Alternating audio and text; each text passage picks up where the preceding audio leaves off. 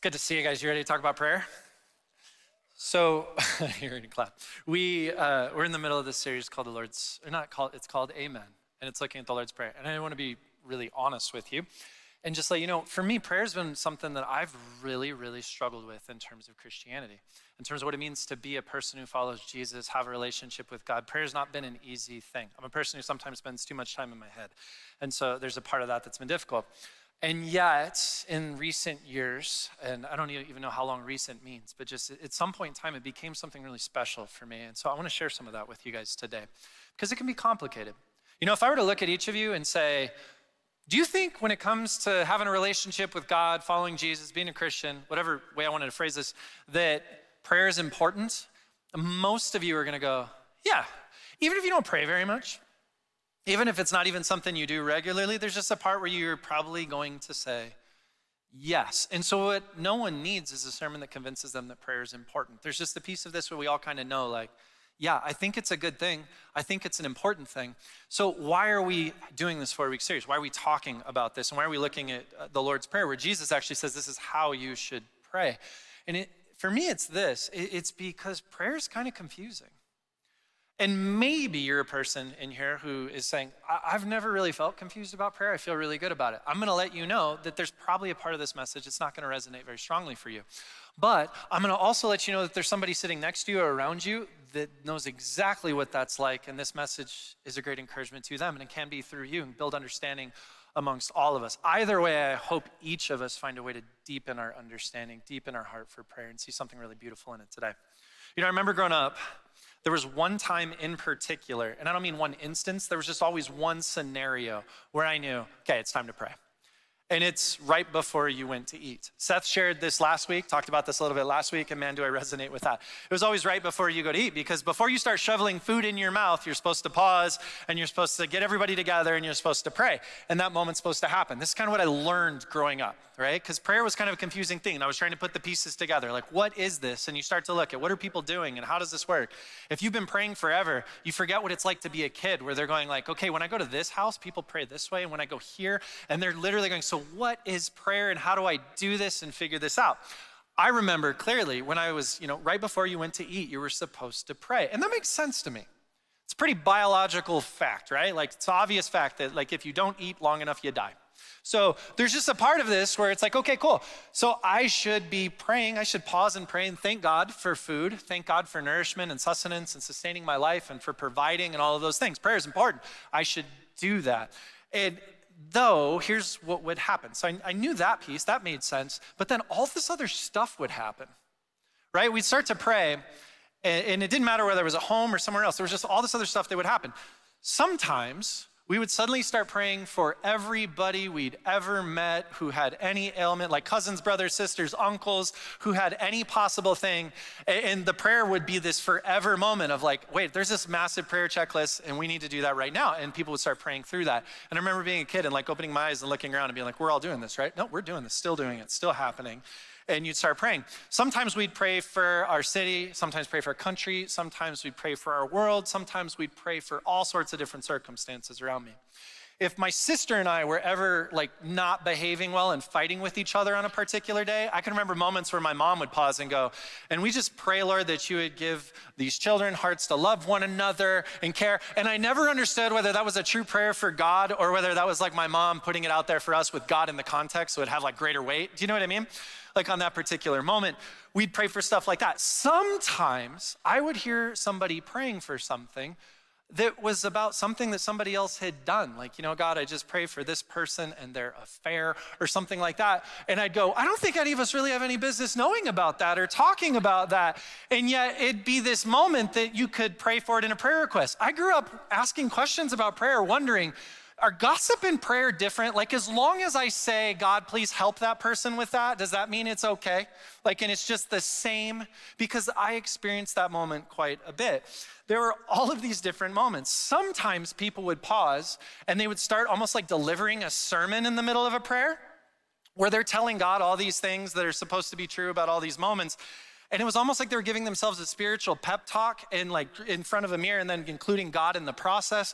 And I would hear some of these moments. There are all these different things. Now, for me, trying to piece together, okay, so what is prayer?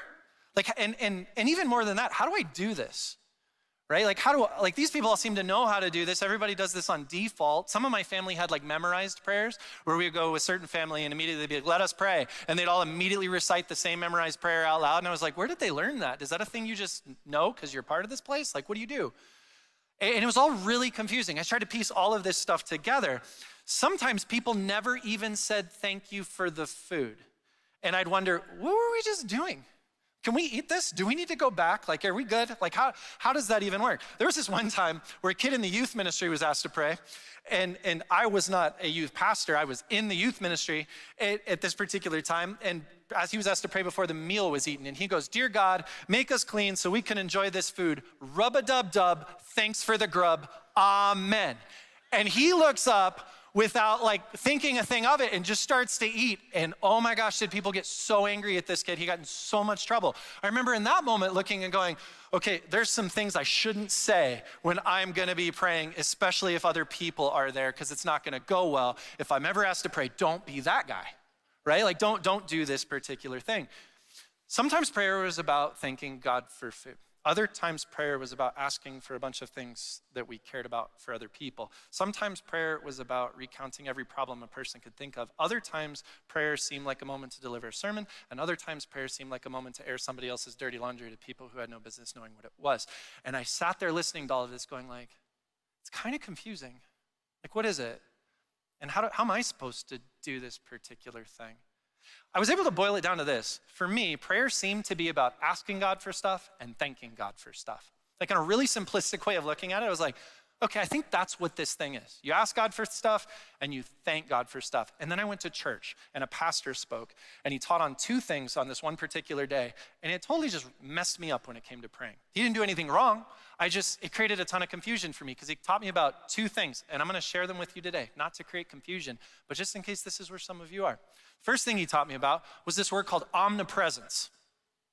So when we say the word omnipresence, what it means, it's this theological idea that says that God is, it's this truth that we see from Scripture, God is omnipresent. Sorry, he is everywhere all of the time at the same time. That's omnipresence.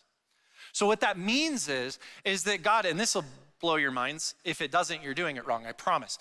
What that means is God is equally present now in the present as he is in the past, as he is in the future at this very moment. Like, can you wrap your head around that? I can't. But that's what that means. He's omnipresent. He's everywhere all the time at the same time. Theological truth about God. So I was taught that. Second thing I was taught is that he's omniscient. That means that God knows all things. There is no piece of knowledge or understanding that God does not have access to and does not already know. He knows all of it. He is omniscient. Those are really beautiful qualities, powerful qualities about God. I heard those things and I found myself going, well, why am I praying then?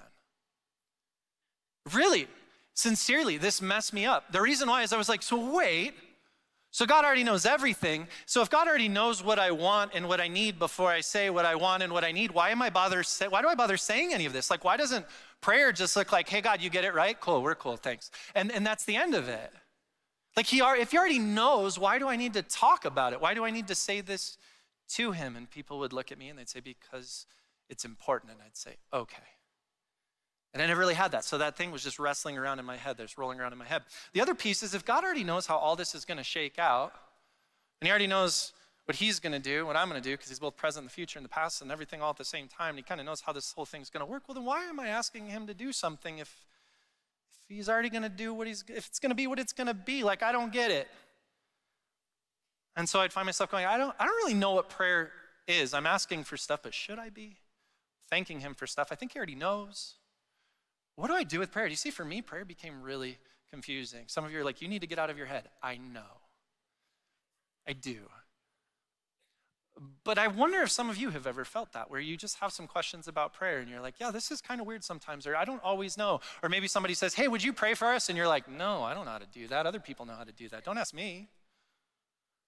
I don't know what it is. I don't even know what purpose it is. So for me, prayer became really confusing. Like I said, I wonder if it's ever confusing for you. It didn't make sense. And so I stopped praying altogether because I kept having these moments where I felt like this is really inauthentic. And I'd like stumble my way through a conversation with God that felt like I was forcing something and didn't know what to do. And then I just stopped for 2 years. 2 years, I was just like, I don't know how to pray. I don't know why I would do that or what I would do. The only time I would pray is when I was in a moment where somebody was like, you need to pray for this moment right now. And okay, I guess I have to, so I'm going to do that. But in my own prayer life and these things, I don't really know what to do with this. And I stopped praying altogether. And then I encountered 2 different passages in the Bible. And they opened me back up. They changed my perspective in a really powerful way. And so I knew that I was going to be talking with you all on this, and I thought I'd really like to share those 2 passages with you, and I'd love to share some of what I learned and some of what opened me back up in a way that I hope it blesses you too, if you know what it is to be confused, or if you know what it is to go, wait, yeah, I sometimes wrestle with this, or I just kind of ignore that because I don't know what to do with it. Or maybe you just haven't prayed in a long time, and you're wondering, is this something I should find my way back to? Do I want to? And I want to share some of this with you in hopes that that is an encouragement to you. And as Seth said last week, I hope that as we talk about all of this, I hope that we come to see that prayer isn't just something that God wants for us or from us, but that it's something he wants for us, right? It's not just a because I said so, so do it so that you can be obedient. There's a gift in this. There's a blessing in this. And I don't want us to miss that. I want us to see some of that. So I told you 2 passages. The first one is Moses on a mountain. It's Exodus chapter 32. I know that's not the Lord's Prayer. The second one is, we'll get there. Exodus chapter 32. This is a huge passage. God had just liberated the people from the nation of Egypt. They were slaves. He sets them free, and he leads them across the desert, and then he brings them to the base of Mount Sinai. And he's going to start this covenant relationship, this powerful moment with them. He's their God. They're his people. This is about to be amazing. And he says, I want you all to come up and meet me, like come up and interact with me. Let's do this.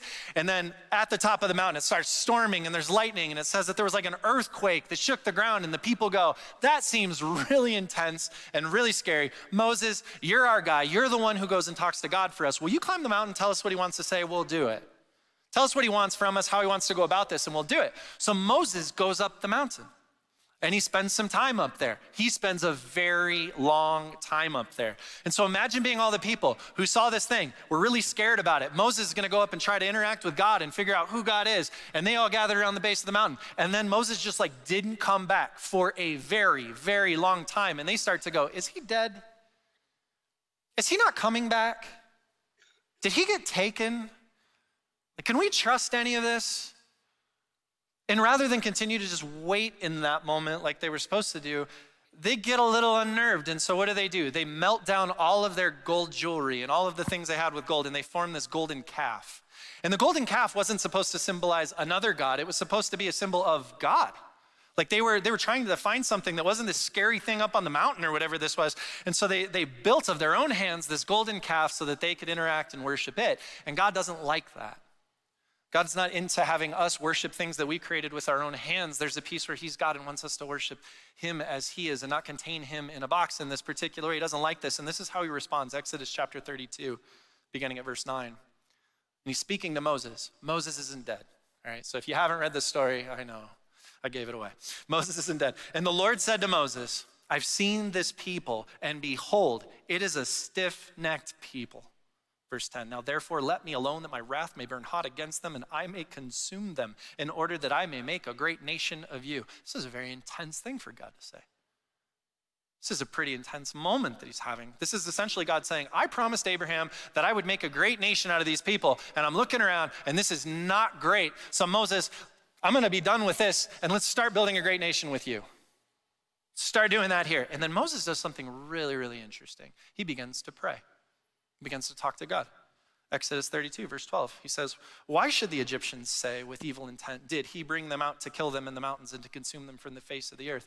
And Moses says this to God, turn from your burning anger and relent from this disaster against your people. Remember Abraham and Isaac and Israel, your servants, to whom you swore by your own self and said to them, I will multiply your offspring as the stars of heaven, and all this land that I promised I will give to your offspring so that they shall inherit it forever. This is Moses essentially saying, no, God, please protect these people. Like I'm asking you, will you please protect these people, watch over them? And instead of doing that, will you continue to lead them towards the promised land that you promised to their forefathers? Moses prays. He asked God for this. And then if this next verse wasn't in the Bible, I wouldn't believe it. And I mean that. If this next verse wasn't there, I wouldn't believe it. It's kind of a paradigm-shattering verse, or an earth-shattering verse, or a theologically unnerving, upsetting, like kind of world-shaking verse. It's a big one, guys. Exodus chapter 32, verse 14, it says, and this is God's response. This is what God does. And the Lord relented from the disaster that he had spoken of bringing on his people. And the Lord relented of the disaster that he had spoken of bringing on his people. Now, if that doesn't suddenly kind of shake you and go, wait, what's so earth-shattering about that? It just seems like God was like, okay, Moses, and did something different. Here's why. It's because you're reading it in the English.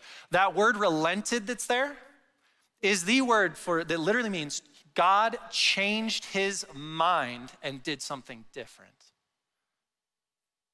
That's what it says. And our English translations really struggle with this because there's all kinds of theological implications about what that might mean or not mean or all these different things. And so sometimes it says relents, or sometimes it says he averted or did something different. But there's just a piece that's really weird. But it's used to say God changed his mind. There's a moment, and here's the thing. The moment is this: Moses prayed, and because Moses prayed, God changed the outcome of the situation. Moses prayed, and because Moses prayed, God changed something powerfully here. How does that work? I don't know. If you're wondering like how I'm going to answer that question, I have no idea, if I'm really honest with you guys. I don't. I'll have to ask God at some point how this works. I don't know.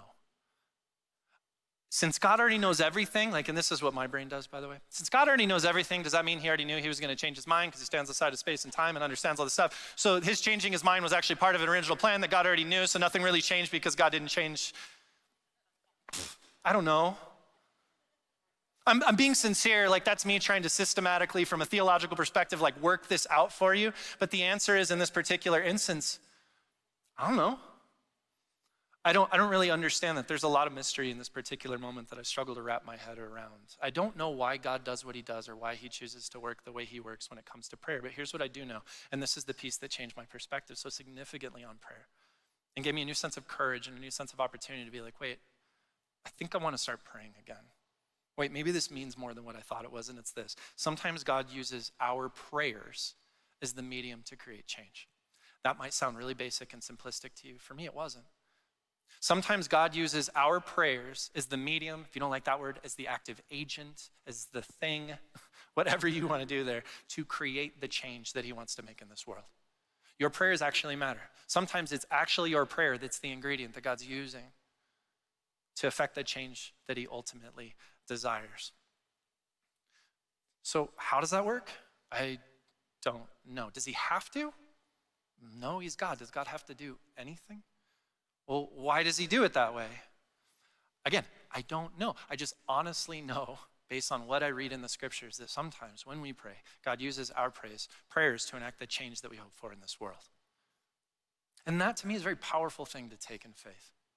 What does that mean? It means that when you see good waiting to happen around you that hasn't happened yet, when you see mercy waiting to happen around you, when you see grace waiting to become real, but it's just not, that sometimes it's actually your prayers that God uses to change that, to bring about the change that you're looking for and the change that he seeks to make in this world.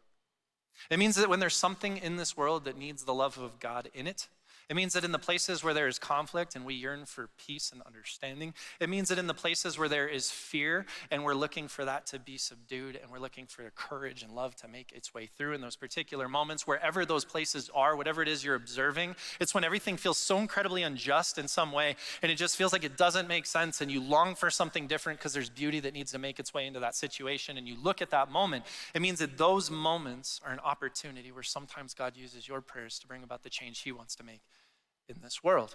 Now, here's the thing that I have to acknowledge to you. I said sometimes for a reason. It's because there's a lot of moments in the Bible, we should acknowledge this, where this doesn't happen too. There's moments in the Bible where somebody prays and says, God, please don't take this person whom I love, and then they die. Some of you have experienced that. There's moments in the Bible where you read about a group of people saying, please, I don't want this disaster to fall upon us, and yet strife and hardship still come, and it still happens. There are moments where these things occur. That's why I say sometimes God chooses to use your prayer to bring about change. But if you have allowed the fact that sometimes it doesn't happen to dishearten you in a way that you've kind of silenced your voice and wondered what's the point. The thing that I find myself thinking about at times is this: let the knowledge that sometimes he does give you the courage and stubbornness to pray every time.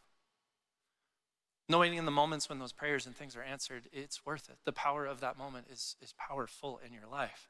Don't quit. If you're sitting here going, but how does that work? I don't know. I just know somehow in the mystery of how God works and what he chooses to do, your prayer matters. And sometimes he uses our prayers to make the change, to bring about the change he wants to bring about in this world. So find courage and pray. If you've silenced your voice, opened it up again, stand in that place. So that's the first piece. And again, I know there's a piece where you're like, I thought you were going to rationally explain all of this. I know, but sometimes there's a piece of mystery that we put our faith in simply because I guess that's how God works. I'm going to do this in this particular way, not as an act of obedience, but because there's a goodness and a gift in it. All right. Second passage here today. And it's this: the first passage helped change my perspective on prayer. The second passage helped answer some questions and reshape some things for me in a pretty big way. And as I said earlier, it's the Lord's Prayer. It's in Matthew 6. We're going to spend the rest of our time there if you want to turn in your Bibles, if you're following along. Do you know that when you get to Matthew 6 and you're about to read the Lord's Prayer, which so many of us have seen on a wall or read, or some of us grew up memorizing that thing, or even if you've never memorized it, somebody starts saying, "Our Father who art in heaven, hallowed be thy name," because for some reason we all remember the King James version of that particular passage. For some reason, like lots and lots of people know this particular thing. But did you know that in Matthew 6, when it comes to Lord's Prayer, Jesus openly acknowledges the questions that so many of us wrestle with and ask when it comes to prayer? And that's the context for the Lord's Prayer. Did you know that? I didn't.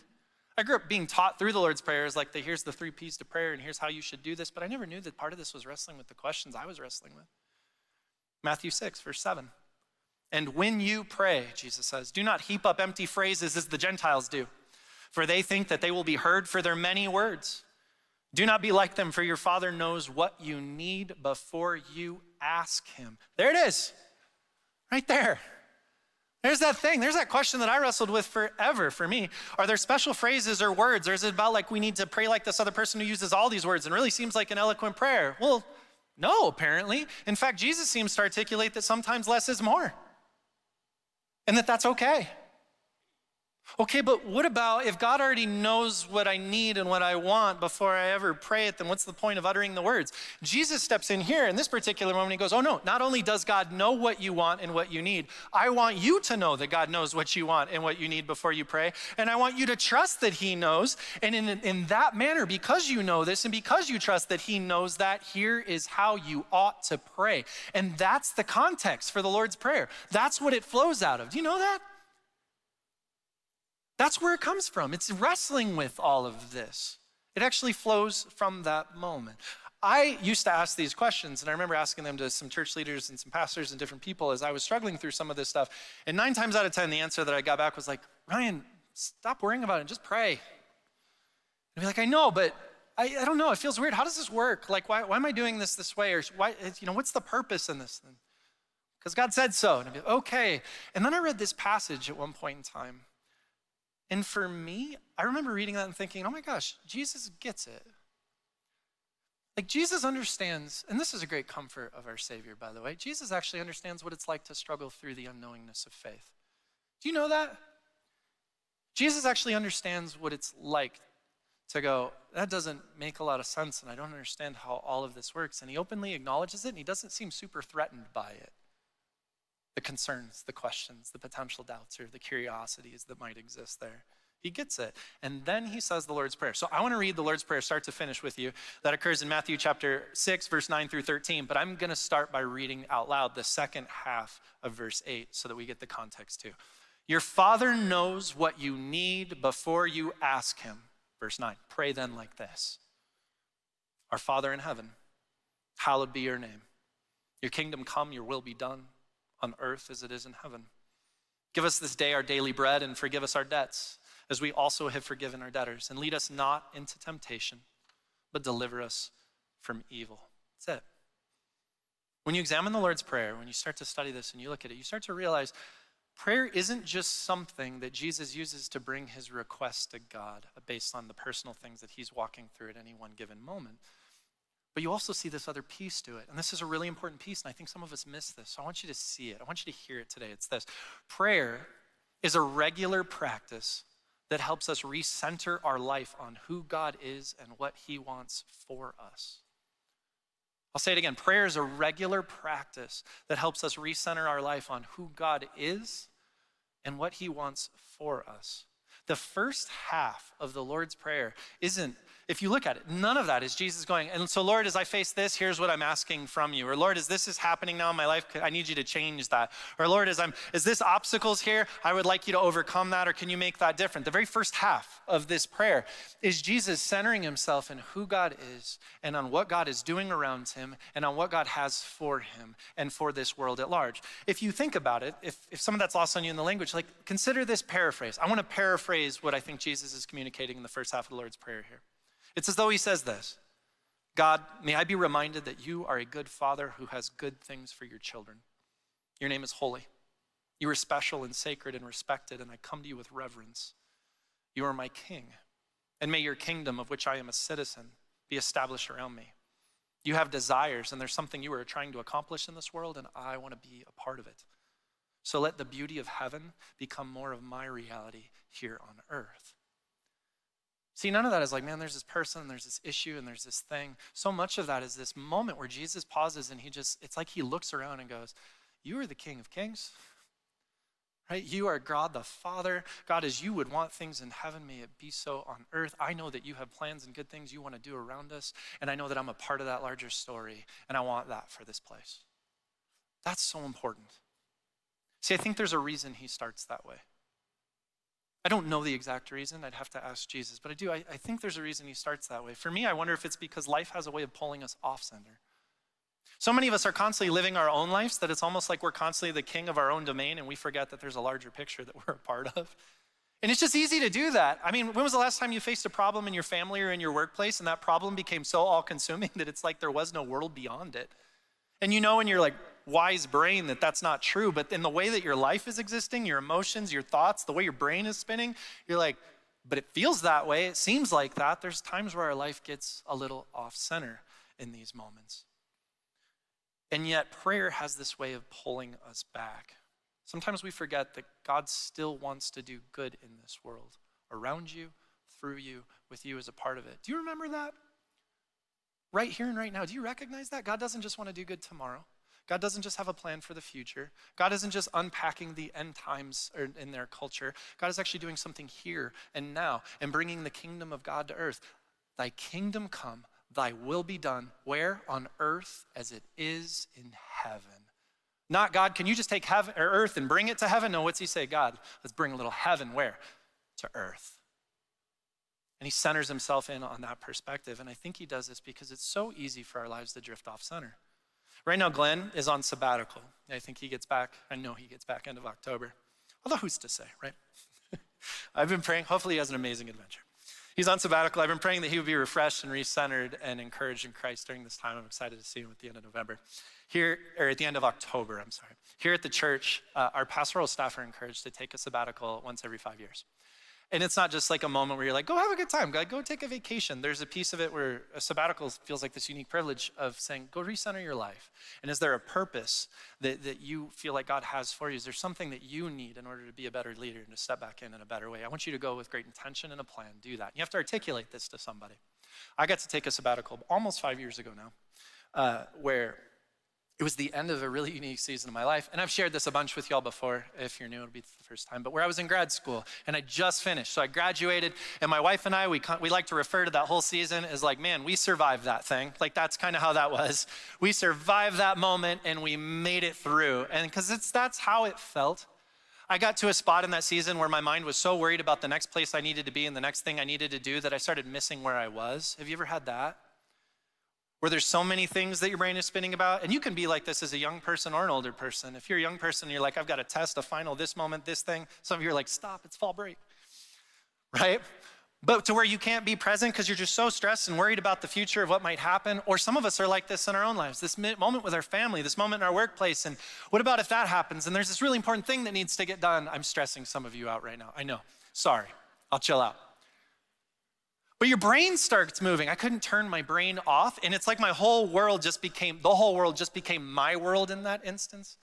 I had insomnia like a crazy person for the first time ever. Not if you have insomnia, you're not crazy. It's just for me, it felt like a lot.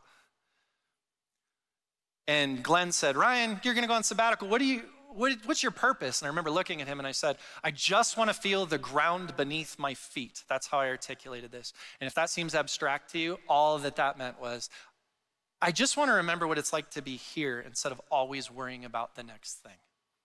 I just want to be fully present and engaged with the people who matter most and recognize that life and God's doing something here in the midst of life that he wants me to be a part of, and that it's not all about securing some tomorrow or some other moment that hasn't happened yet. I said, I want that. And so here's what I did for that. I packed my family up and I took them to the middle of nowhere, Costa Rica, where, and I quote, no one will ever find us. That was my goal. I know that sounds like the beginning of like a serial killer movie. All that meant was I want to go to a place where like our phones don't matter, where there's no obligations, and we're just fully present and fully with one another, and we get to just spend some time exploring what God has for us. I want to go do that. And so we did. The reason why, again, because sometimes life gets off center. I went all the way to Costa Rica to try to recover and redo what prayer is actually supposed to do in our lives on a regular basis. Do you know that?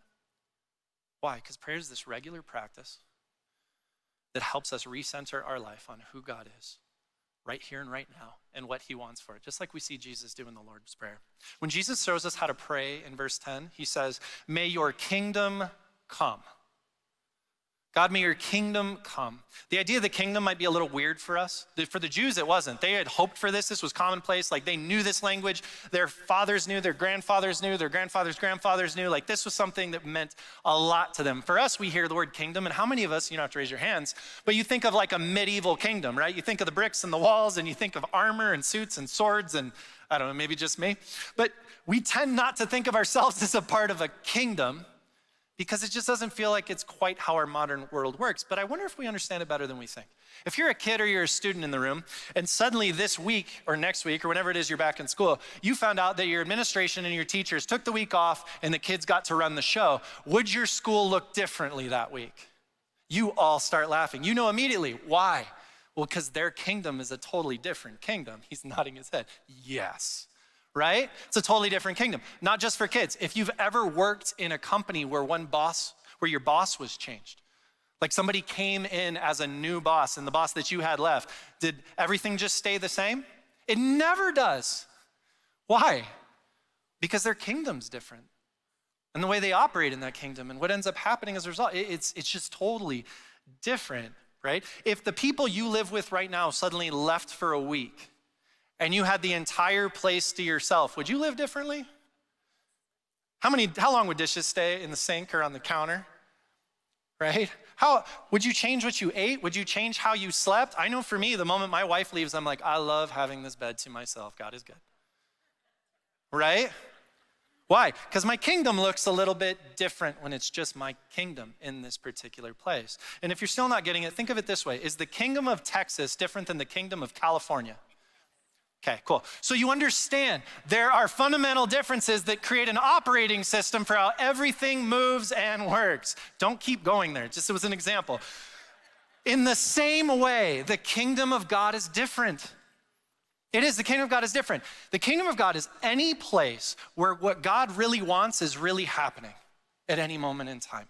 The kingdom of God is any place where when we are there, we are experiencing what reflects the heart of the king. That's the kingdom of God. If that's still a little cloudy, let me express it this way. Have you ever had that moment when someone loved you in a way that left you speechless or overwhelmed or just so filled with awe that you didn't have words to articulate it, and you didn't quite even know how to express it to somebody else, but it meant so much to you? In that moment, the kingdom of God unfolded before you. Became a reality around you. Have you ever had a moment in your life where you feel the weight of shame and regret or guilt, and you're about to go walking into a room and you're worried about all the eyes that are going to be upon you, or you're worried about what's going to happen or who's going to say something, and yet as you go in, you're met with grace upon grace upon grace to the point that you're a little bit overwhelmed and you're grateful.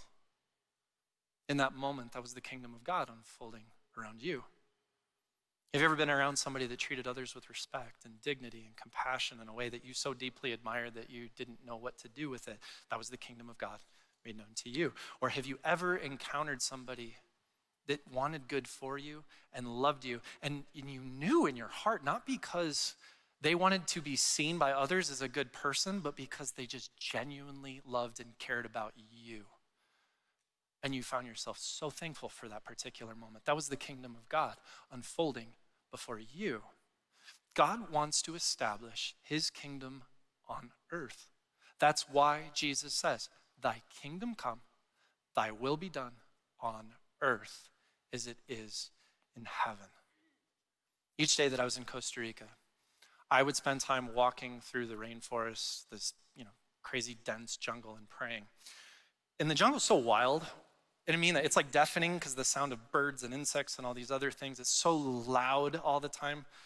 And it's just intense and lush, and there's plants on plants on plants, and it's huge. It's really big and really immense. That's the best word that I can articulate it as. When we first got there, my wife was suddenly keenly aware that we were out of our element, that we were very far from our home, that we had two little girls, and they were little, two little girls with us, and that the nearest hospital was hours away. And there's like poisonous things and bugs and all this kinds of stuff. And she's going like, oh man, I don't know what to do with all this. She was very nervous. If she was here, she would be like, I wasn't just nervous, I was scared. Like that's how that was. I, on the other hand, think of what my purpose for going. I want to feel the ground beneath my feet. We unpacked our bags at the house. I saw people when we were driving along the road not wearing shoes, and I realized the ground here is soft. It's not the desert. That's amazing. I took off my shoes, I unpacked my stuff, and I was like, I'm going to go run through the jungle. That's what I said. If you're asking why, because I wanted to feel the ground beneath my feet, and I thought I was the king of the jungle. I know it's weird, but it's what I did. And there was this 12-inch wide path with just stuff growing all over it. There was, I guess, animals or whoever. And so I just went off running, and I ran almost 2 miles, and I was sweaty because it's humid and different. And I was jumping over roots, and I was dodging big leaves of things that were bigger than anything I'd ever seen. And I was having an amazing time. And then all of a sudden, something about the size of a medium-sized dog darted into some plants, and I froze. And my first question was, friend or foe? Am I okay? Wait, where's the house? And I sat there looking, and it disappeared in these plants, and I'm keenly aware that thing can see me, and I just cannot see it for the life of me. I stared at it. I have no idea. Like, I hope this is okay. And I'm looking, and then I look to my left, and there's a 3-foot spider web with a spider like the size of my palm on it. It's not poisonous. I read it in a book. It's okay. It's a huge spider, and I was like, that's awesome. I know, I have different reactions than some of you guys. That's awesome. And then I looked down, and I realized there's like mosquitoes on me, and there are ants now starting to swarm to like cover my feet, because I finally was still long enough for all the ants and things to know that I was there and to start swarming over me. And I know, so here, I have to pause really quick. I told this story to Seth and Stacy, and they both had this really confused look, and they're like, this sounds like hell. That's what they told me, like, this sounds awful. I know, but you have to hear it from my perspective. For me, in that particular moment, there was this beautiful thing that happened where I suddenly was like, I am not the king of the jungle.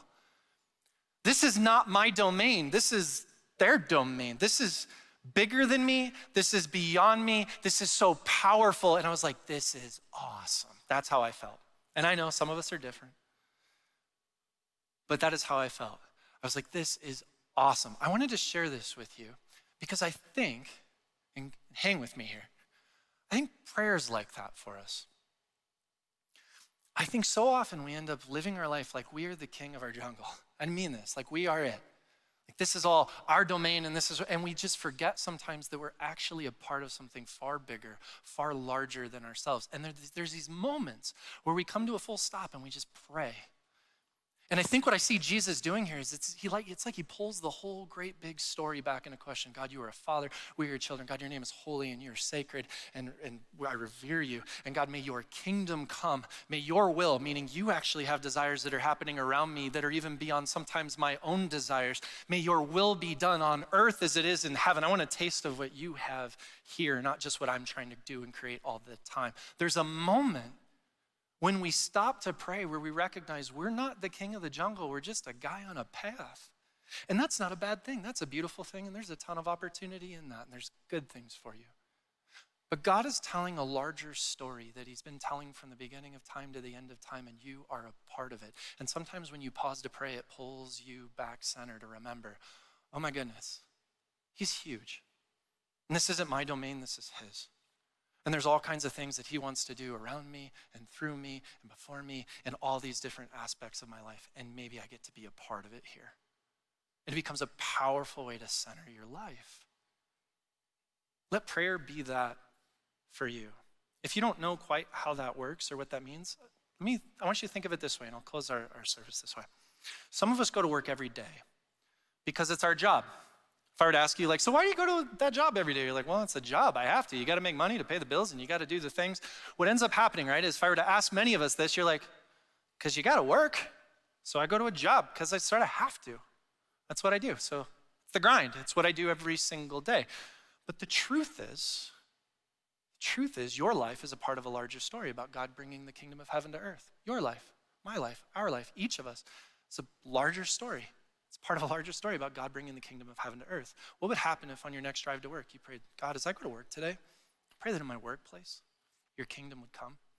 Your will would be done on earth as it is in heaven. Can you bring a little heaven into earth as I go to step into this workplace? What if you don't just work a job? What if the job you work is an opportunity for Christ to bring the kingdom of heaven to earth? It doesn't really matter how monotonous or tiring that piece is. There's opportunity in it. Do you see it? What happened if you prayed it?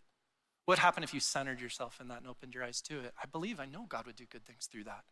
It's a powerful thing. Some of us go to school, or we're taking classes, or we have obligations where it's like, I have to do this because if I want the job that I want to get someday, I have to do the things and get the grades, and I have to. It's just what it is. And that's how I do this. Yeah, sure. What would happen if before you went to school, before you stepped into some of those activities or those moments, you found yourself praying, God, as I step into this today, Lord, may your kingdom come. May your will be done. May you bring a little heaven into earth today, on earth as it is in heaven. And I want to experience that, Lord. I'm trusting you for that. What if you don't just go to school, but what if your school, your classes, your study groups, the different things you're part of are actually an opportunity to tell the larger story of the unfolding kingdom of God around you? Those are two examples, but the truth is that's true for our relationships. That's true for our families. This is true for the retirement life. This is true for our church. This is true for any aspect, our cities, our towns, the places that we reside. This is happening and true all around you. Let prayer be the thing that pulls you back center and opens your eyes to the powerful story that God is telling around you as he unfolds his domain, his kingdom, because he is the King of kings. And we want to see the beauty and the good that he has for us continue to unfold. I pray a little differently now. It used to be a thing I did because I had to, or because it felt like I was supposed to, or stop asking questions and just do the thing. But these days, prayers become a gift that God has for me.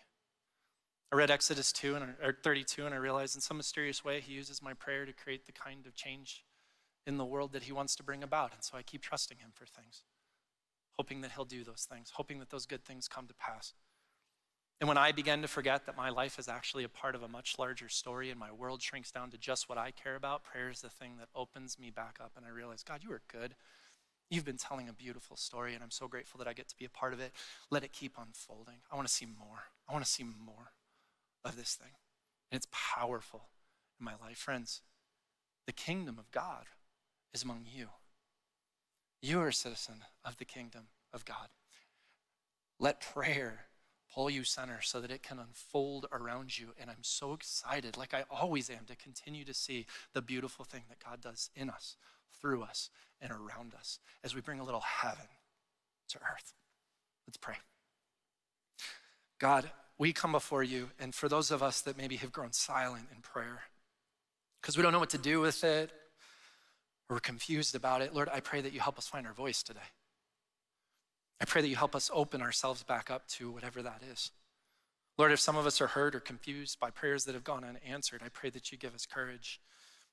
And I pray that you give us peace about your sometimes that you answer these things to enact change in the world. And let us hope in that, Father.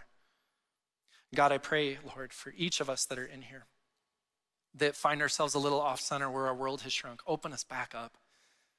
Give us the eyes and the heart and the cares and all of it, Lord, partnering with you to tell the larger story that you're a part of. May your kingdom come. May your will be done on earth as it is in heaven. We pray all of this in Jesus' name. Amen. Thanks, guys. We'll see you soon.